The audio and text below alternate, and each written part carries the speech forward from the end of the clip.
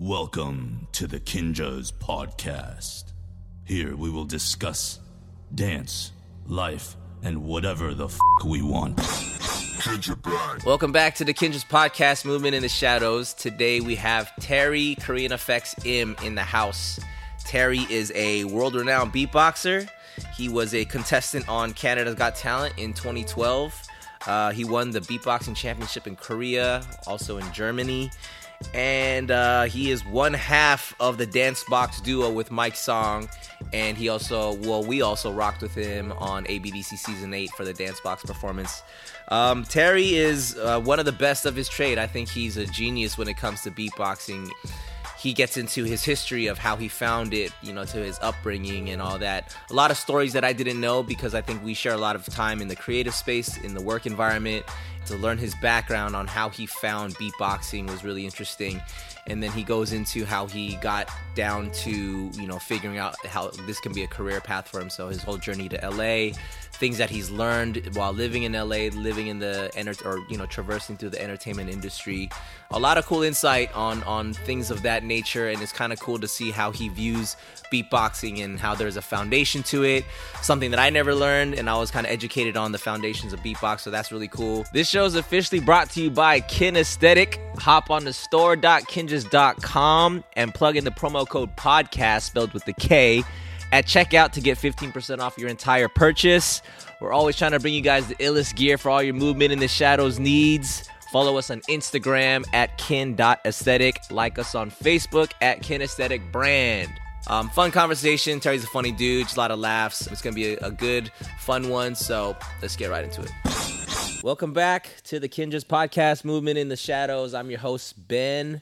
And today in the house, we have Terry Korean Effects. Yes, is in here. What's up, Terry? Not much, man. How's life, man? Life's good. Yeah. A lot We've of things been trying to get you in here for a bit. No, it hasn't been that long. Relax. Nah, it's all good though, man. What's going on in your life though, man? How's work life? How's everything? Work life's good. Yeah. I've been busy. Even considering that my content output hasn't really been anything. Okay. For the past Yeah. year and a half, but. Uh-huh. I feel like beatboxing is just getting bigger right now. So Yeah. There's more opportunities and there's more of a market for it now. Yeah. Even if you just look at Will Smith, the other day he posted this 2 videos back to back of this one beatboxer. 10 million views, boom, made the kids. He's good now. He's got 1 million followers overnight, right? Yeah. It's crazy. And so now that's great for beatboxing because it's going to even open the doors more, right? Yeah. So work is good. I just wrapped up a project, a national campaign with this one, a car company. It's going to come out very soon. Okay. Working on some other things, with a couple other things. I can't really say what it is, Yeah, but yeah. I got some projects in the pipeline. Yeah. We were kind of talking before we started shooting this. A little bit about that, but it's been slow, but it's been busy at the same time. It's interesting, Yeah, sometimes you kind of have to build the momentum before things kind of unleash. Yeah. Right? Yeah, I guess. Yeah, I mean, it's been slower, but the projects are bigger now. Yeah, that's so what's it's up. You feel me? Yeah. Yeah. Yeah, I mean, for the sake of our audience, a lot of people probably know who you are, but those who don't. Right. So, Terry, we met you back, the relationship originally started with you and Mike Song. Yeah. Right? And you guys did the Dance Box video that went super duper viral. Right. And then you guys were on the Ellen show, doing that stuff live, right? And then eventually when we, as Kinjas, went on ABDC, you hopped on and we did the Dance Box on TV, man. That was wild, man. But for the sake of our listeners who may not know the backstory of you, give us a brief rundown of where you're from, where you grow up, and that whole thing. Yeah, so my real name is Terry. I go by Korean Effects, which is my stage name. Yeah. My parents are from Korea. I was born Toronto, Canada. Okay. Moved to LA about 6.5 years ago, 6 years maybe or so. Basically, I grew up in a really musical family. My father played the piano. My mom was a singer in the church choir. Both my sisters played instruments, et cetera, et cetera. So I was always surrounded by music. Yeah. My dad would always be playing piano in the house, and he would always be playing classical music on the radio and stuff like that. So completely 24/7, basically immersed in music. Eventually, I started to play the piano, like any good Asian kid does. Yeah. And then after the piano, I went on to the flute because both of my older sisters, I was the youngest of 3 siblings, or I am the youngest of 3 siblings. Both of them play the flute.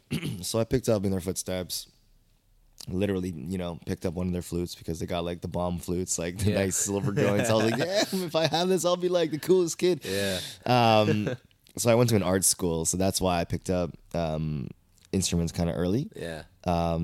There's a school in Toronto called Claude Watson, and it's like you have to audition for it. It's like an art school, like for the artsy fartsy crowd. And so I got in because both of my sisters went there as well, and I have like cousins who went there as well. So like my family in general, like not in general, but like people in my family have like a knack for music. So anyways, get in there. I start crushing the flute. I'm talking about I'm taking lessons, so I'm like like really like putting in the work. Yeah. So my band teacher, like just band class, I was like the first chair. There's like first chair, second chair, first row, second row. So I was first chair, first row, killing it, right? And she's like, Terry, I want you to try out for the senior band, which was grade 7 and 8s, and I was only in 6th grade. Okay. In Canada, we say grade 7, grade 8, not 7th grade and 8th grade. In case you're like, yeah, this guy's weird. Got it.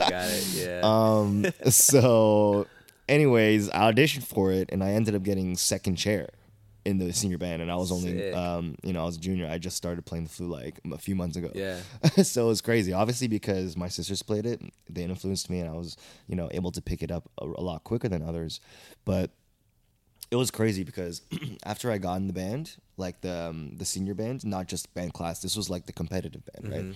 The one that would go out to competitions and stuff and competing. We would compete against high schools, and we would like win sometimes because it was an art school, right? So the threshold to like, basically, obviously you have to have a musical ability to be in that band, right? Obviously, but I mean, just to even get in that school, you have to have like decent artistic abilities in all the different categories: dance, drama, art, and music. But crazy thing happens. I'm killing the flute. I'm crushing it so hard, and then I stopped taking lessons. And so what happened was I was falling off, and basically the conductor, like my band teacher, who was the conductor in the band as well, she started demoting me. So it started in the senior band. Yeah. And I was like, okay, understandable. I have to be tip top shape if I'm going to be, second chair in the senior band. Yeah. I go like third chair, fourth chair, and then like second row. I'm like, all right, it's pretty, it's pretty shit. Yeah. Yeah. Sorry, can I swear? Sorry. That's all good. Excuse me. But then, anyways, even back in band class, with the same people, like my class, like band class, she demoted me to like second row as well because I was just falling off. Why were you falling off? Because I wasn't taking lessons anymore. Oh, okay. So you kind of just started to stop caring about it as much then. It wasn't so much. I can't recall if it was so much not caring or if it's just it was getting harder maybe to like get better because I hit like a pretty high mark already, and I was like, how can I get better? And I got bored with it. I got bored with it. So I guess you are right. Yeah, like I kind of wasn't interested anymore. And so I decided I was gonna go try the drums. Okay. And so this is where I really fell in love with like rhythms and beats. Yeah. And so, I just completely, hit the ground running with the drums, and basically ended up getting like a secondhand drum kit from one of the other drummers in the class that I was in. So I had a kit at home, and I would be playing it constantly. And it wasn't like the flute. It wasn't like I would just play because I had to. It was because I wanted to. Yeah. It's because I was actually enjoying myself. And like, that's how I discovered like beats, which eventually transformed into beatboxing. So whenever I wasn't around the drum kit, I would just, imitate it, like, just chilling, just everyone does that. Yeah. Almost, basically every musician is gonna have some sort of like rhythmic vocal where they're gonna like imitate something or like da da da. So that turned into that, and you know, fast forward a bit, and now it's like in my career. Do you feel like, because you're talking about being bomb at the flute, which is like a wind instrument, and then drums, and then you fuse Combine it together? it, Is right. that beatbox? I mean, is that like It's almost stupid to assume that's no, what it is? it's not stupid. I mean, like, because you know, you're totally right with the wind instrument, the flute. You know, it's all like breath control and lung capacity, and just using your air. And then with the drums, it's all rhythm. So you know, with that sense of rhythm and with that the breath control that I developed with the flute. I mean, yeah, you're not wrong. I was totally able to just, use those and become a beatboxer who was like, I guess, able to, do it a little bit better than all the other kids who were doing it at the time. Because everyone was beatboxing, you know what I'm saying? Yeah. So what year was this around when you felt like you were kind of starting to get into the beatbox scene? This was probably like 2000, getting into it, I would say, like, actually into it, like, researching it and, like, really figuring out about the culture, I would say about 2004 I was getting into it. But when I first started it, which was when I started playing the drums, was about maybe 2000, maybe a little bit earlier, maybe, like, 1998, 1999, so, like, the late 90s. Gotcha. I was, like, maybe 8 or 9 years old, 10 years old. And, yeah, that's when I first, like, discovered it. So were you already kind of researching, from like Rozelle to Dougie Fresh and all those guys? Definitely. Yeah. I mean, there was this one resource online called humanbeatbox.com. And when I discovered it, I found all these articles, different tutorials and stuff. And they actually had a forum. And on the forum, you can basically battle people. And so you upload your own audio clips and people will vote for which one they think is the best. And you have like a certain amount of time for the voting to go. I remember that. Yeah. It's crazy. So, you would upload it to, what's that one website? Not SoundCloud, but SoundClick. Okay. So you would upload it to SoundClick, the audio file, and then people would just vote. Yeah. And I basically, it was like a community. And so I found like, people who did the same thing as me and who took it as seriously as I did. And so, at the time I was like, 11, 12, so like super nerdy, like, the internet had just come out, right? Dial-up had just become a thing, and so, dial-up modems. And so I was on there and just like researching, trying to find all the, materials I could, because I was obsessed with it. When I'm interested in something, I get obsessed with it. Like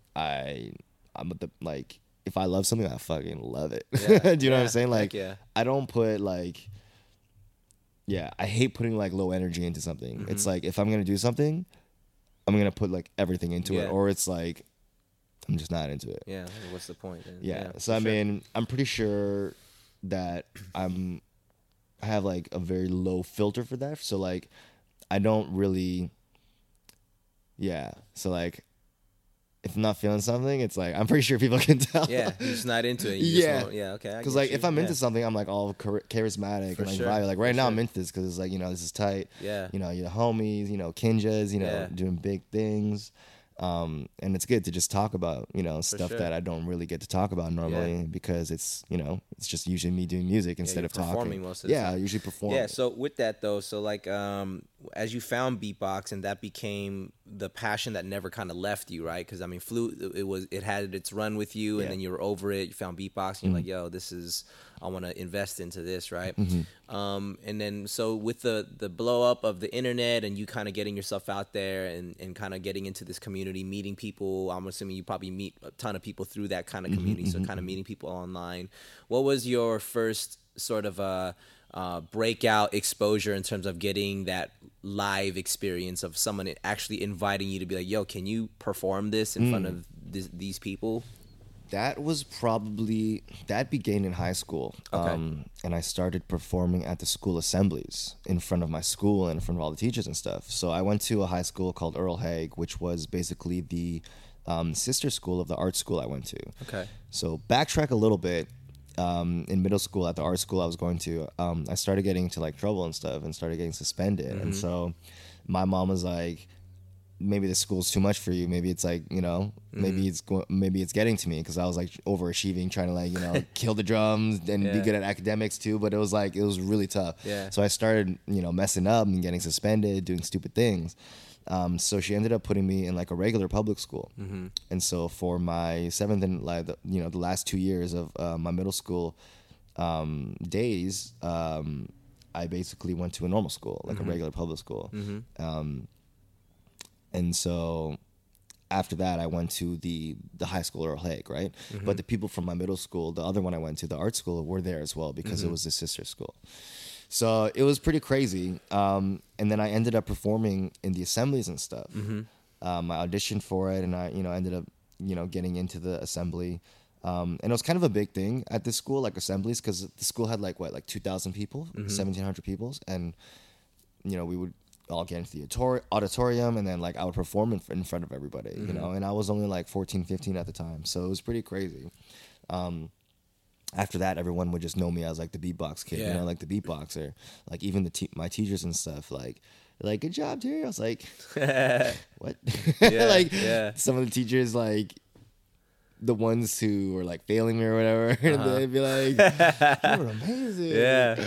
I'm like, how about you raise that grade up though? There was a couple teachers who did actually help me out though. No, that's what's up. There's a couple funny situations where beatboxing has definitely helped me and gotten me out of sticky situations, or given it's provided the opportunity to get out of situations. Sure. I think towards the later years of my high school days, my chemistry teacher was like, "Terry, if you just hand in this assignment, I'll pass you." Because like Miss Fradkin, shout out if you're watching. Let's go. No, she was cool. She would always like, you know, big up my beatboxing and be like, you know, I believe in you and stuff. I think you're gonna do big things with this. But she was like, you know, but if you want to pass, just hand it in. Ended up handing in the assignment. You didn't even ended up dropping out of high school. Went to Germany to compete in the World Championships beatboxing. Whoa, okay. I didn't win, but I lost against the guy who won it all. Came back to Canada, and I was like, yo, what the hell? Life's so normal here. I don't want to, like, I was, you know, I felt the rush of being on an international stage for the first time. Okay. Well, not the first time, actually. I had performed in Korea, but, like, I guess in Germany, it was really international because it was a world championship rather than just a Korean championship. Because I've been to Korea to battle before prior to being in the world championships. So in my high school days, like in my early years, I went to Korea to compete and shit. So I actually won the Korean championships twice. Okay. And then, yeah. So how did you get into even like the knowledge of there being that competitive circuit? You know, for you to think that, okay, I'm going to drop out of high school, I'm going to go to Korea to enter this beatbox battle. I dropped out of high school I didn't necessarily drop out to compete, but I went to compete at the Worlds in Germany at that time. That's what led me to basically follow my dream. So you would just kind of find out about the circuit through just online people? Yeah, it was about purely online. Things. I would just, you know, look up the forums and like look up events. Yeah. Did your parents support that? The whole going out there? You know what's to crazy? battle and all that? They did to a certain extent. Like actually, my mom used her like air mile points to fly me to Germany for that trip. Okay. Yeah, so that was pretty dope. Yeah. They were really supportive, especially for Asian parents. And I think also, you know, coming from a musical background, they also appreciate it more. And they also, you know, they're really rooting for me, and they try to also put their own input and be like, oh, you know, whatever musical input they might have, right? Yeah. And trust me, they've got lots. Yeah, I'm sure. Yeah.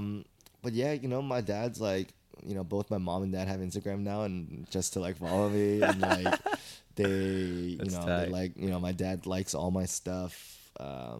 He's always retweeting and commenting, and like it's hilarious. So you never had any pushback from your parents to stop doing this and then get there's totally pushback. Okay. Oh, okay. No, there was tons of pushback when I was younger. Yeah. You know, when things weren't going as well as they are now, obviously, right? You know, I was getting, you know, in trouble, skipping school, you know, doing, you know, hanging with the wrong crowd. Yeah. And so obviously, you know, I wasn't like a model, you know, model student, model son.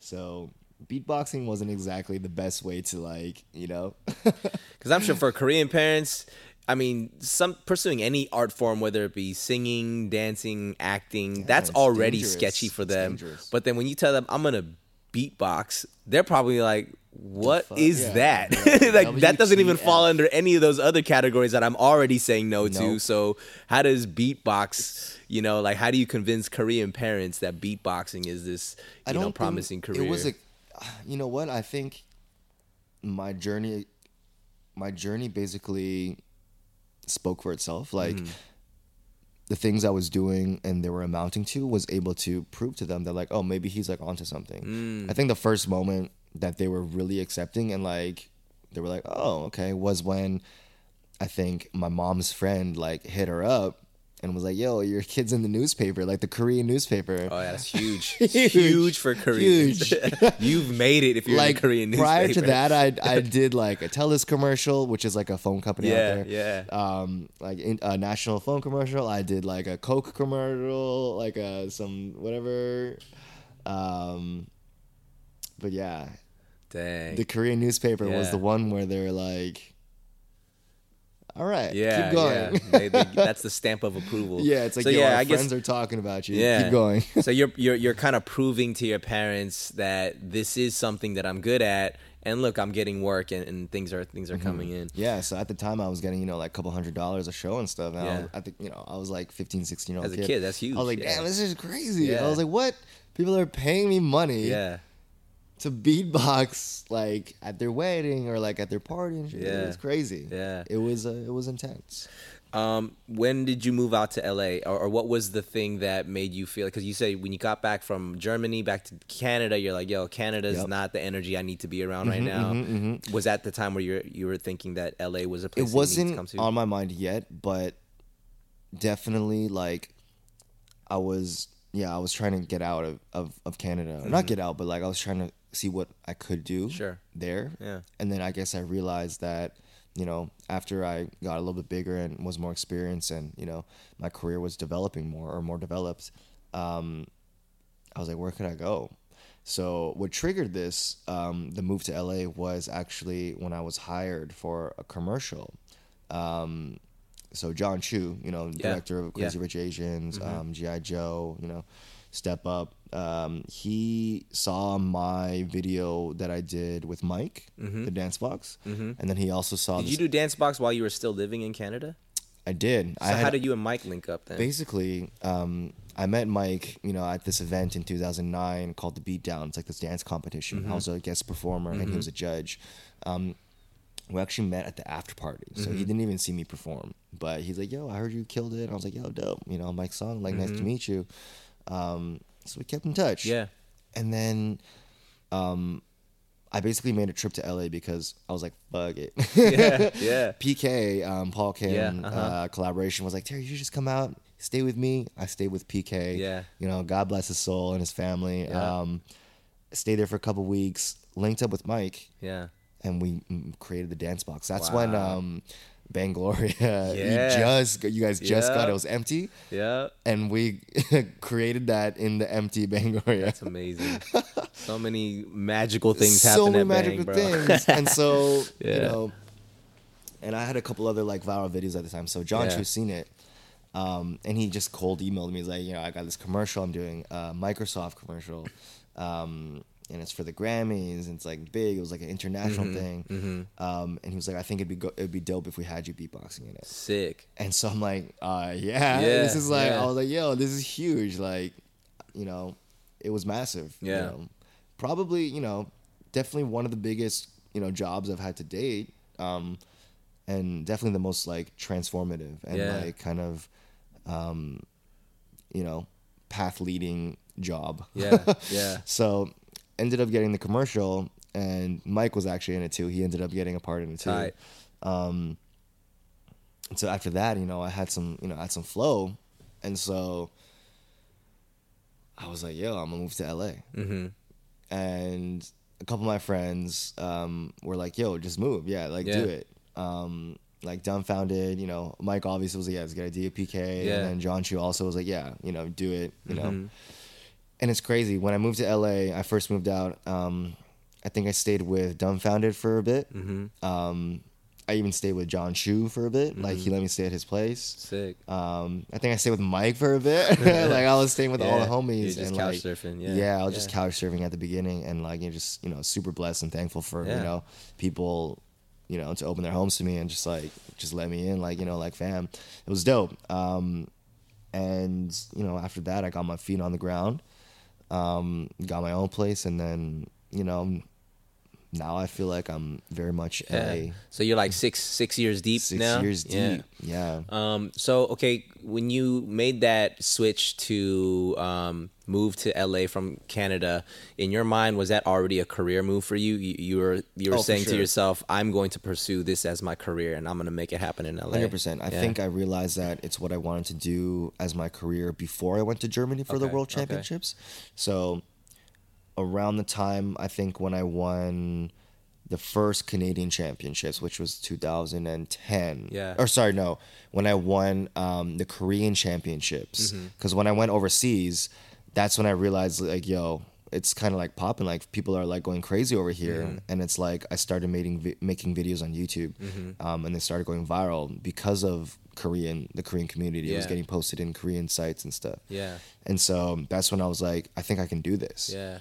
And so, I just... With you, okay, so now I would say culturally speaking, beatbox is typically not looked at as coming from the Asian culture, right? No. Right? No, it's rooted in hip hop, and all that. So did you have any, or did you face any challenges, you being the way that you look, an Asian kid who can beatbox? Did you face any difficulty, or was that kind of actually to your advantage? I think it might have been to my advantage. It was like, the unassuming Asian kid, and like, oh shit, like, small kid, big beats type thing.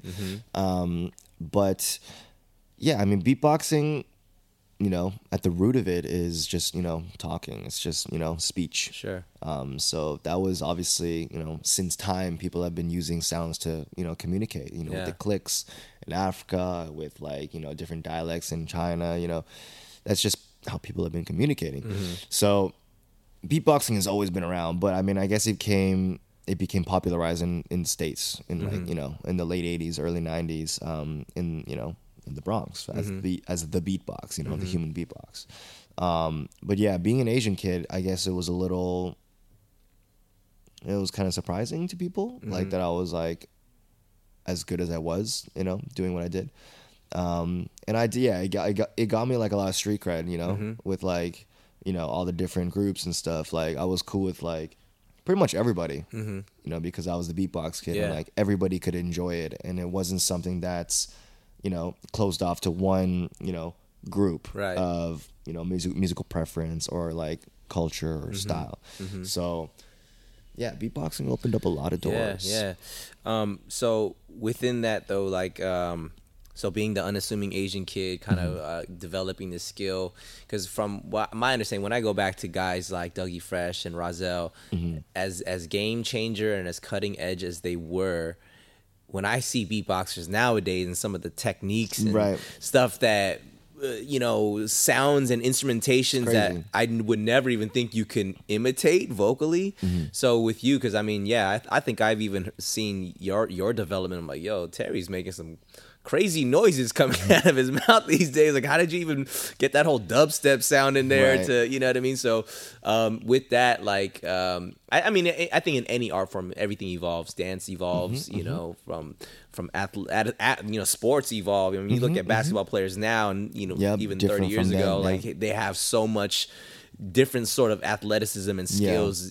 So how is that for yourself as a kid who kind of looked up to the greats and the OGs and the skills that they had, and then developing your own style and your own sounds and all that? Because I'm sure there's a whole thing about originality and all that stuff, even within the beatbox realm too, right? So how did you kind of develop those skills to evolve it to where you're at right now? Yeah, I mean, I feel like any artist or anyone who is trying to start something, they're always going to look up to somebody first. Yeah. So, I looked up to Rozelle. I looked up to Kenya Muhammad. I looked up to Faith SFX.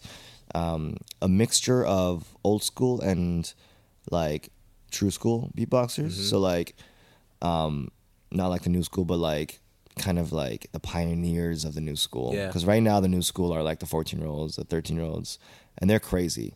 But are they killing it right now? The young kids. they are killing it, but at the same time, some of the core essence and values of beatboxing are getting lost along the way, or not lost, but like they're being transformed. So beatboxing is no longer just a hip hop thing. It's very much a pop thing. Like there's all sorts of different styles and genres, and you can't really conform it to one certain specific style right now. It's very eclectic.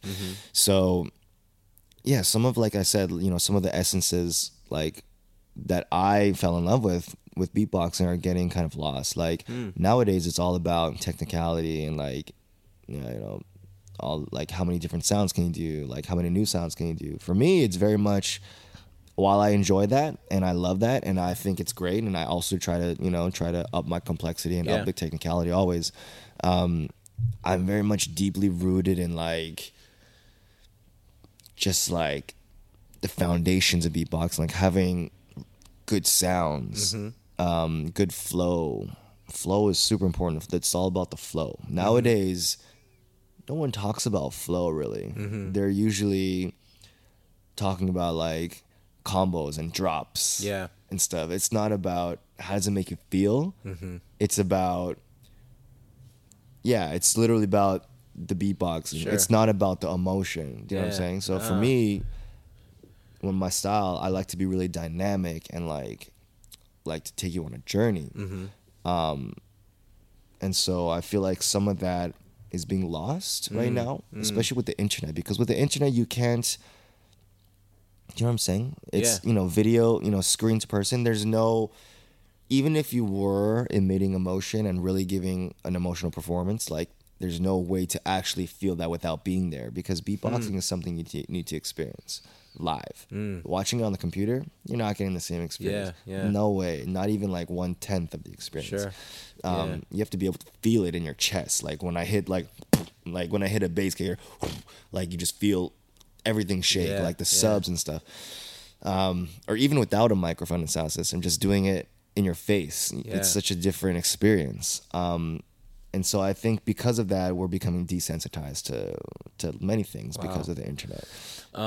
For somebody who doesn't know about beatbox culture, I mean, for me, I kind of just know probably maybe just the surface level of it. I can appreciate, obviously, when you mentioned live performance, obviously, anytime I've seen a beatbox live, I'm just blown away. I'm like, how is this even happening? But for somebody like myself who may not know the foundations of it, so can you kind of walk us through when you say that some of the essence of it is kind of being lost?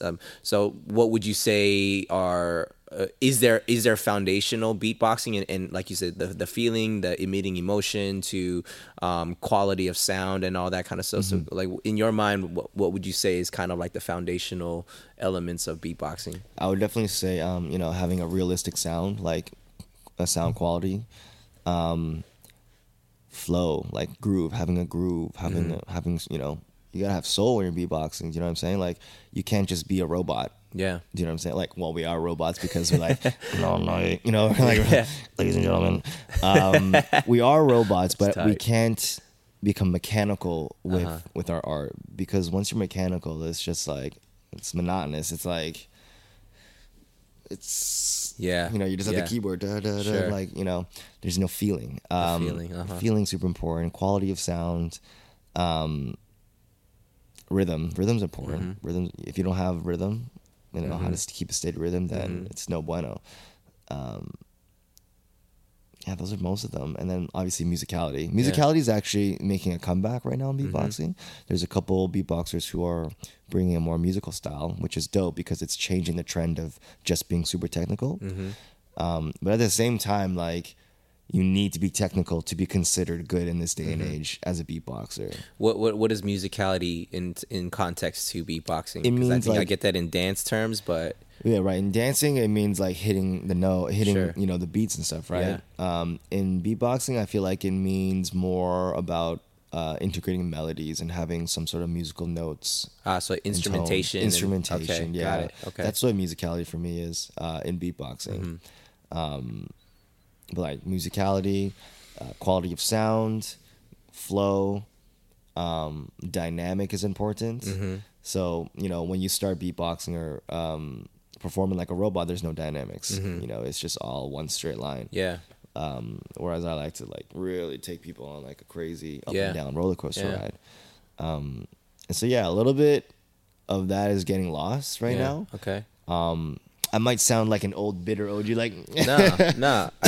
I mean, I think why I'm asking you, one, I don't know, because I'm just over here ignorant, but this show I think is something that I love, that it's an educational platform. You know, whether it's you're a dancer and you're tuning in because you love dance, or whether you care about food, music, beatboxing, right? And so if I'm a kid who is into Korean effects and I don't know what the whole, rhyme or reason to how to become a good beatboxer is, I just want to make a bunch of cool sounds come out. I think it's dope that like you're over here giving like foundations and fundamentals of like what it takes to actually have a good foundation. And like you said, the live performance side of it, if you don't have those things naturally in you, it could be, I mean, that's cool, like you made a bunch of cool sounds, but I didn't feel anything. You're not making people's faces melt, you know what I mean? There's no like purpose. Yeah. So I mean, it's cool, man. I love that that that foundational side of it, and that's something I didn't even know.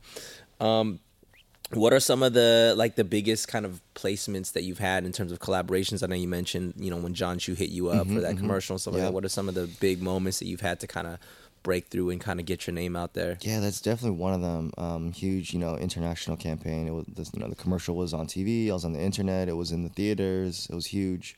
After that, I would say, Ellen was a big thing. Yeah. Ellen was a big thing. That was a huge stepping stone. And then just like, I guess throughout the years, just making my videos and stuff, every video kind of brought a different, like it shed a different light on me. And so when I was putting these videos out, I guess people were really like, they're really feeling it. And so, other people started hitting me up to collab and stuff. And so I started working a lot with Walk Off the Earth, which is a band on YouTube. They did this really big cover of Gautier's Somebody That I Used to Know. Oh, yeah, the yeah, Five yeah. people on one guitar. Yep. So I started collabing with them a lot, which brought a lot of new opportunities and stuff. And then, like, I don't know. I feel like I don't really remember everything. Not in the sense that it wasn't important, but in the sense where I don't really want to dwell in the past because there's so much more happening. Yeah, totally. But like, I'm trying to think, like, what are some of the, milestone moments that I've had when I was younger? Definitely, like, I was on Canada's Got Talent. I had the Microsoft commercials on Ellen. Taylor Swift tweeted me one time. And then I guess moving to LA, I was able to meet so many people. Like, I would go to parties and I would meet like, Samantha Ronson, Mark Ronson's brother. And she'd be like, yo, come studio. And I was like, yeah, word. It's like, I see her on Twitter. It's like, oh, she's got like 2 million followers. Crazy. Yeah. Yeah, just being in LA was definitely life-changing, just opening all these doors. I ended up getting like a commercial the year after that for Bud Light. It was a Super Bowl commercial. Sick. Yeah, it was crazy. Yeah. I've just been super blessed and lucky, to be honest with you. Like, I wonder how many times I've said like this this interview. It's all good, man. I say it all the time. I'm trying to stop. So after being in LA, though, I mean, you're exposed to people all over, right? You go to parties, you meet people, opportunities keep coming up. Would you say that through your LA experience, it's been kind of on a constant high, or I mean, has it kind of been, up and down roller coaster like?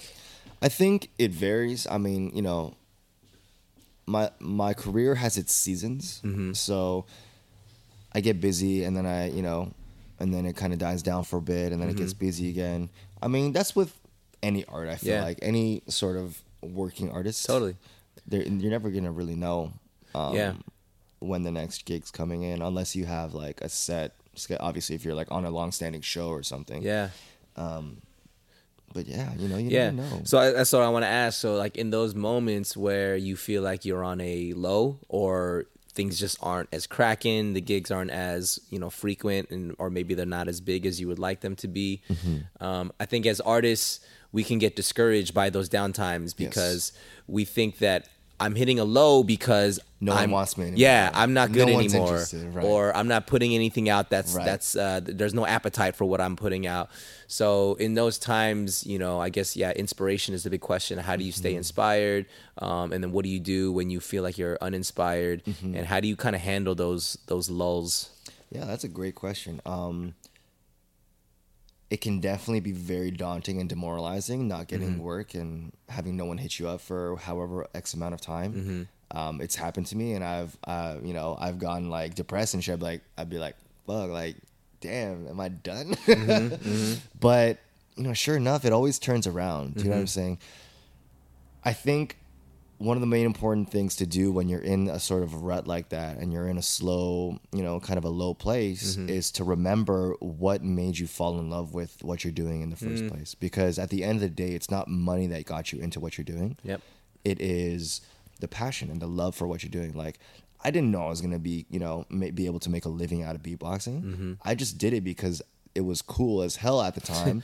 And all my friends and like, all the girls, and they were like, beatbox, man.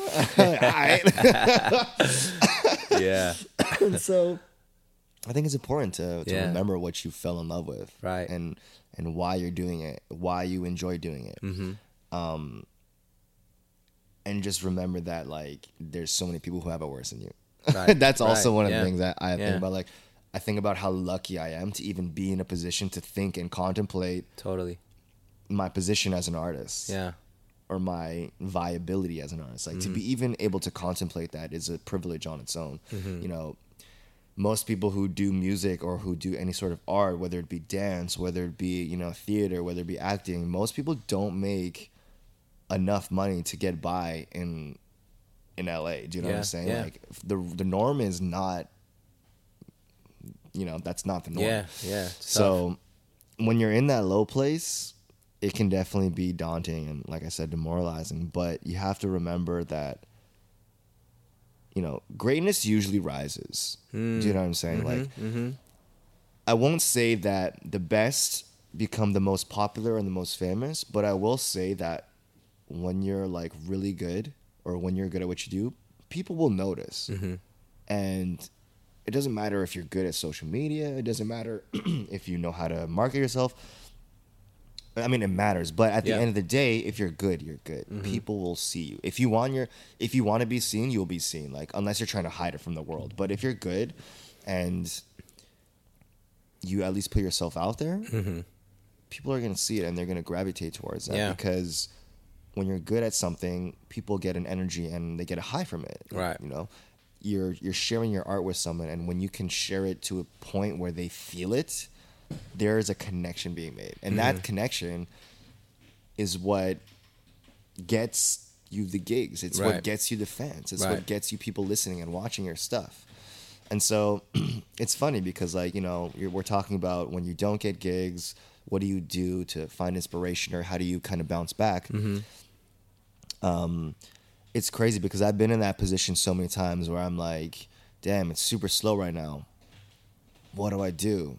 And then I'll just remember why I fell in love with beatboxing, and I'll go back and I'll kind of try and get that same feeling that I had when I was younger.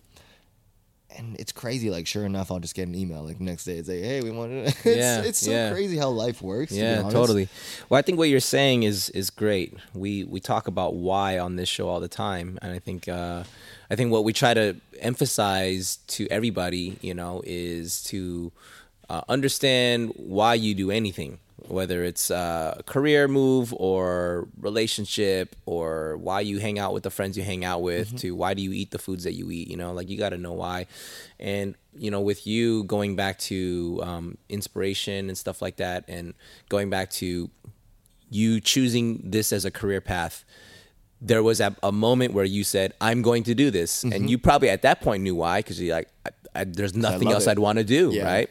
I was like, no plan. Yeah, so if you go back to that, if you love something that much, and you're not going to base the success of that, or your love for that, should I say, based off of the work you're getting, because you would have done it regardless, you know what I mean? And if you're really good at something and you really love it, you're gonna keep doing it. So Right. Regardless of who sees yeah, it. so like what we're talking about now is consistency. You know, as long as you grow your foundation, you know, you build on a firm foundation where you know that your skills are legit. Like this is not fabricated, Right. And I put in my time. I put in my due diligence, right, and I know what I'm doing. I just need to keep doing it, keep putting it out. Sooner or later, it'll come back around, right? Because Full everything comes in waves, right? I mean, just like the waves at the beach. I mean, you don't just see a wave just here the whole time. At some Right. point, it crashes, and then at some point, it picks back up. You know, so Everything has a cycle. Yeah. Everything has a season. yeah, I love that, man. So, so outside of, let's say, beatboxing, though, do you, I guess, have this sort of plan, or do you feel like beatboxing is gonna just be a forever thing? Do you have kind of vision for where you feel like if and when this thing kind of chills out, what you would kind of transition into? I mean, so now I'm getting a little bit older, and I mean, I don't think everyone wants to see like an old dude beatboxing. I think. Maybe they do. Maybe I don't they know. do. I've always seen like hella old dude beatboxing.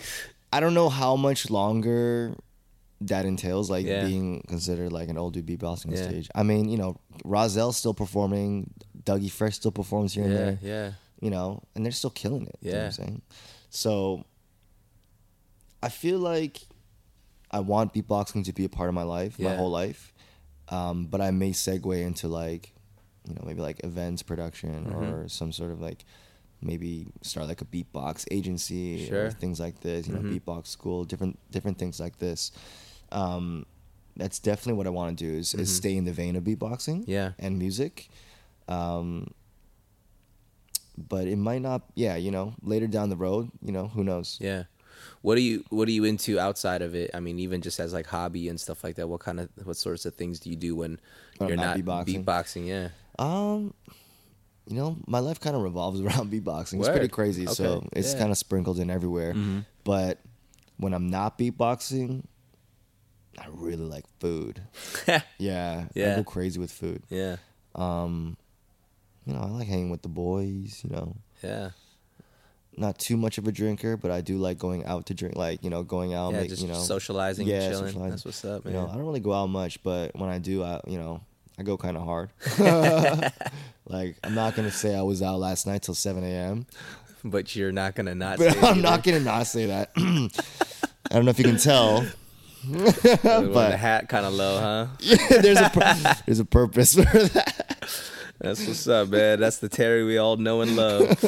I still made it, though. Yeah, man.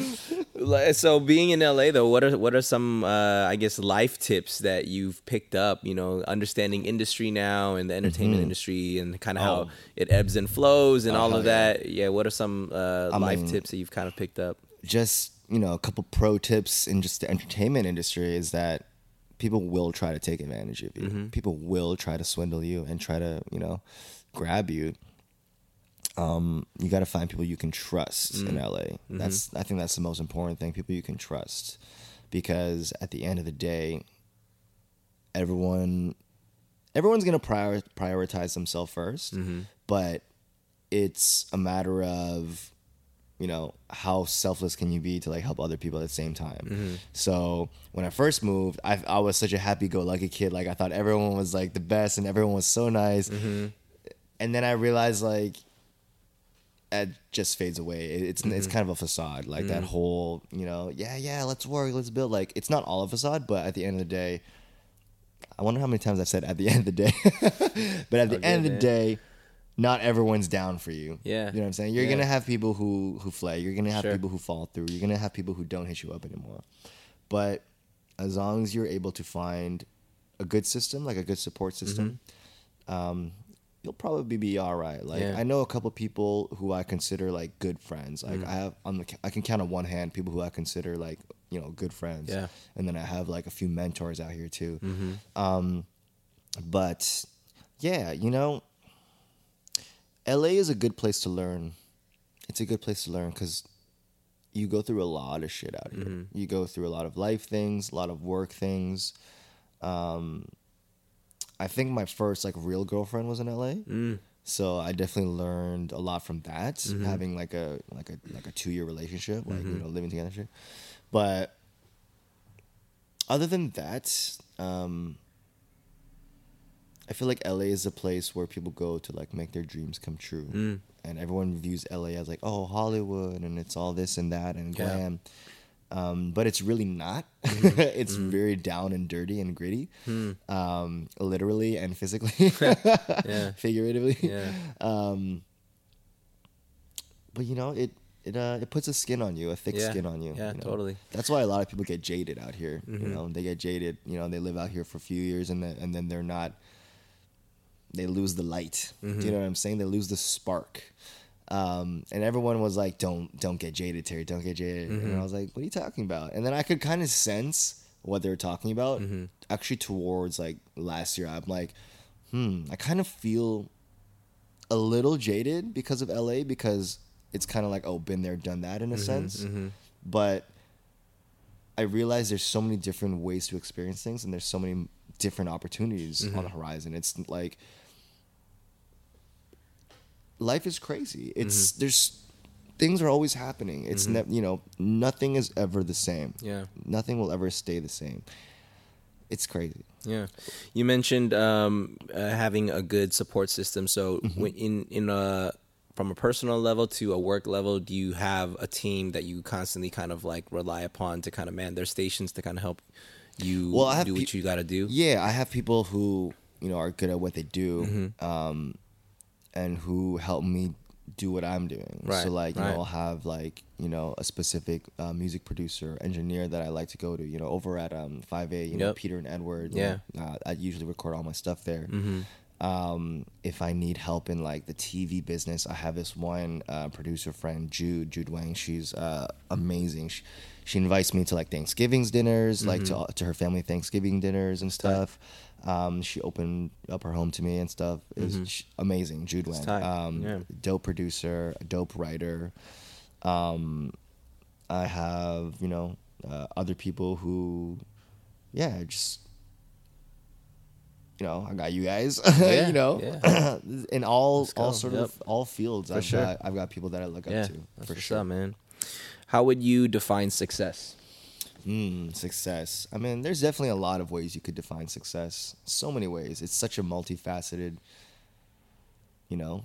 goal to obtain success. It could be through money, which is obviously the most common, way of determining success that people see. But once you see money, you realize that money doesn't really make you successful or happy. I think what makes you successful ultimately is if you're like feeling your work, like if you enjoy what you do, I think you're successful. If I didn't enjoy making music or making videos, I wouldn't feel like I'm successful. Do you know what I'm saying? Yeah. I might be in other people's eyes, but if you don't have that passion and that love for what you're doing, I don't think you're successful.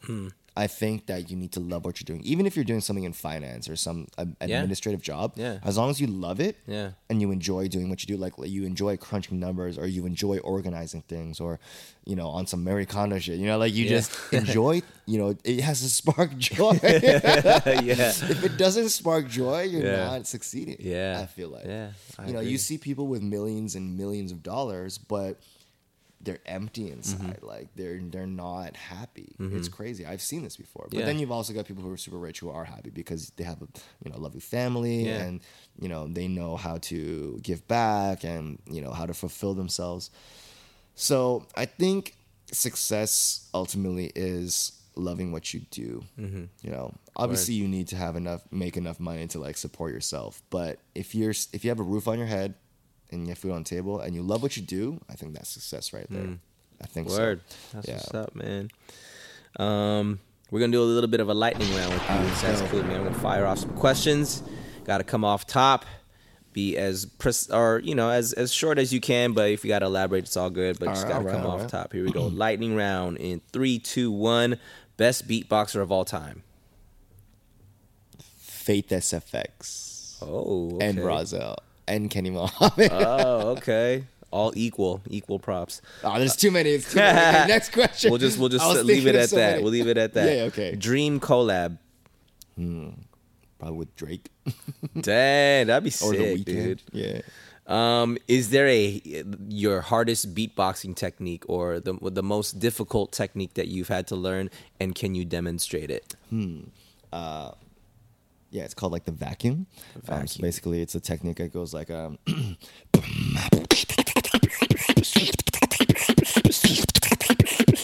So basically, it's all breathing in. So like Holy that's like the crap. hard part. It's like all like. It's like all So breathing you're in. doing all that as you're sucking air into Yes. your lungs. Every Wow. sound is breathing in. Yeah. That's wild. The That vacuum. was tight. The vacuum. The vacuum. Fun fact about you that most people don't know.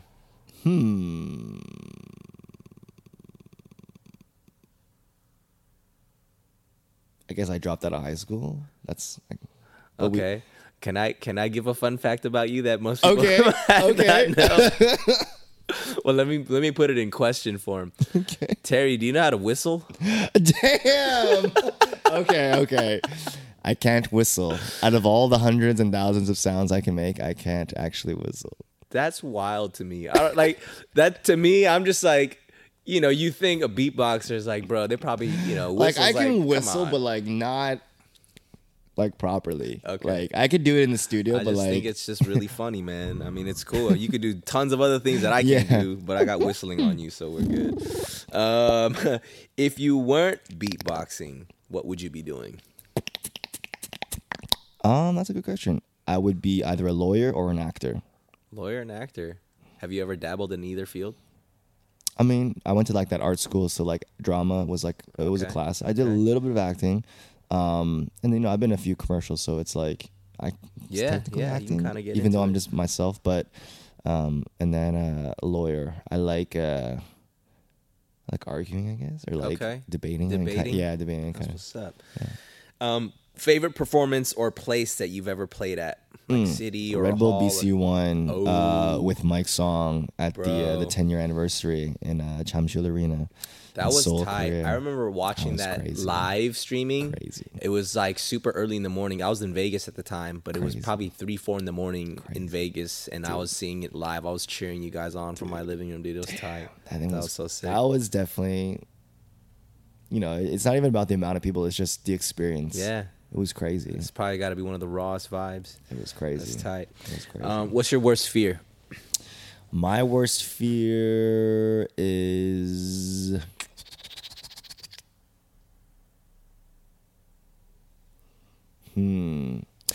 I guess not being able to fulfill like my potential as an artist to like really put my stuff out there and be remembered, I guess. Yeah. Word. Yeah. Like I don't want to be forgotten.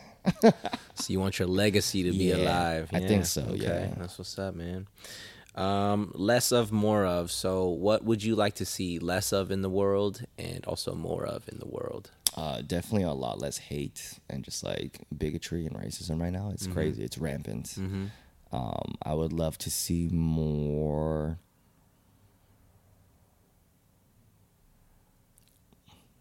I mean, it's cheesy, but just like more love, more good energy. Word. Yeah. Show.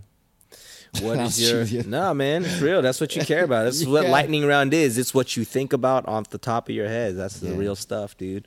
Golden rule. What's your golden rule? Your life mantra? I think my golden rule is definitely one of them is like quality over quantity. I think another one is do unto others as you would do, Yeah. as you would have them do unto you. Yeah, that's Like, the you legit, wanna straight up out of the Bible golden yeah, rule. you want to treat people the way you Yeah. want to be treated, right? So I always try to be, nice and courteous to people, Word. regardless of situation or wherever you're from or whatever. And then if from that they do something that is like, yo, you're whack, then it's like, okay, you're whack. But it's like I wasn't the one who kind of was like, yeah, you know what I'm trying to say. So Yeah, no, I get you. I get you, man.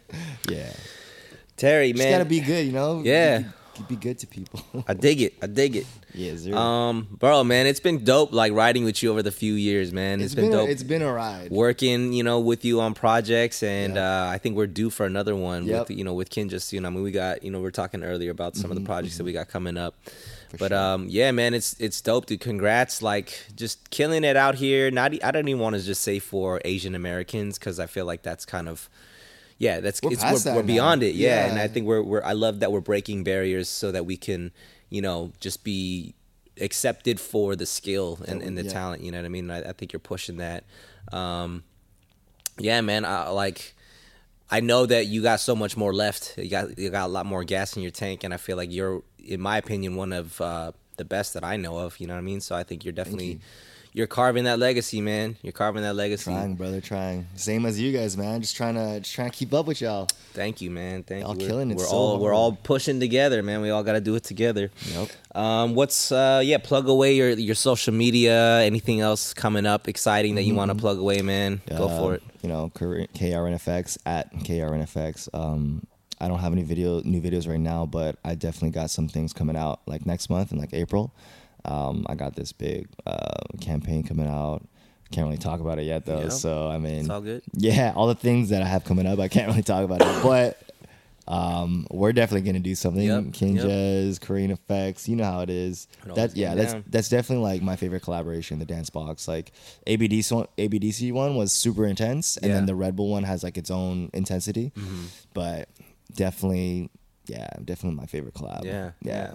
Because it's not just dancing and beatboxing. It's like we really do something special, like a little different. Yeah, I don't think people understand the slightness of human error, right? Because timing is like, we're human. We're not going to be always on point. So for movement to be in sync with audio, and it's all live. Yeah, it's not like live. You're rehearsing to a track. That was actually live. To be honest, that's probably one of my most memorable performances like of my life. ABDC was as sick. A dancer. Yeah, that might have it's either that or like the Red Bull, because that one was sick in terms of just the whole production, because it was such a large group and we had different scenes and stuff. And I just remember the one point where I do them and you and the Twinges, I think, and Darren, you have your little set where you like, kind of slide, and then I slid with you guys. It was like, it was crazy. It was like absolute like choreography that you were even doing. Right? Yeah. It was like we all moved like a little pyramid. It was crazy. Yeah. That was tight, that one was dope. It's fun building stuff like that. Yeah, we're gonna do more, man. We're gonna do more. Definitely do more.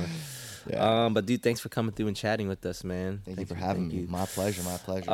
Mike Fowle's not here, but if you guys are listening, and if you guys are digging what we're doing over here, drop us that 5-star rating, leave us a review, share it with your friends. If you feel like this is providing some value in your life, please share it. Follow us on IG at Kinjaz Podcast, cast with the K. Kinjaz.com/podcast. You can get all the latest news. The show notes are all up on there. We have a lot of cool exclusive offers and stuff that you'll only find in the show notes, so get up on there. But yeah, thanks for listening, you guys, and we'll see y'all next time. Peace. Kinjaz.